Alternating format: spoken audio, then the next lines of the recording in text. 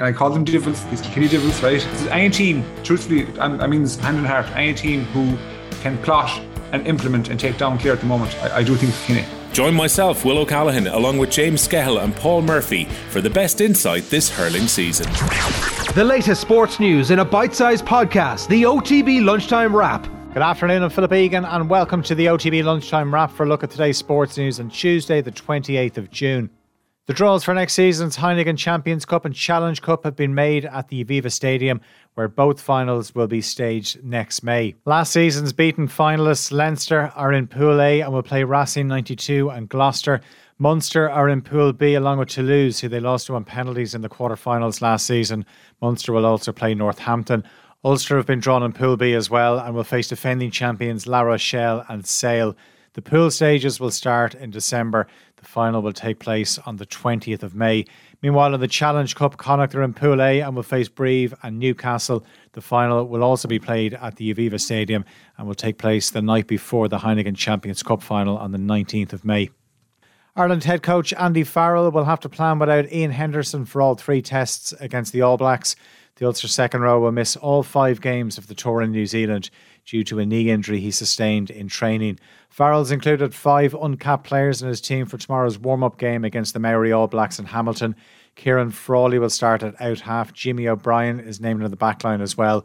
Jeremy Lockman, Joe McCarthy and Cian Prendergast will start in the pack. Bundy Aki will captain the side and he says he's delighted to get the opportunity. It's an honour. Very proud moment for myself and my family. Kid from South Auckland, not many opportunities come your way. Well, privileged to be here, be a part of this team and lead the boys up. Here's Andy Farrell on the importance of tomorrow's game. It's everything to these players that are taking the field on Wednesday.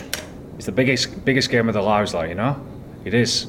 And I know there's a 3-game series coming up, but these 2 motor games for us and what we're trying to build and how we're trying to put people under pressure and see how they come through that is just as important. Another positive case has emerged in the New Zealand camp. Will Jordan, who scored a try against Ireland last November, has tested positive. It comes after 5 cases were confirmed yesterday in the All Blacks camp, including head coach Ian Foster. Former Republic of Ireland boss Sue Ronan says Vera Pauw's side will have nothing to fear against Finland in September. The girls in green know a win at Tallaght Stadium against the Finns would guarantee a World Cup playoff spot after last night's 9-0 win away to Georgia. And Ronan told OTB AM she believes that this Irish team is better than Finland. We're in the driving seat now. We're a point ahead. We really deserved our win away to Finland. We've been an improving team for years. Finland are still a second seed. I think we're a better team than Finland. I wouldn't fear them at all coming here.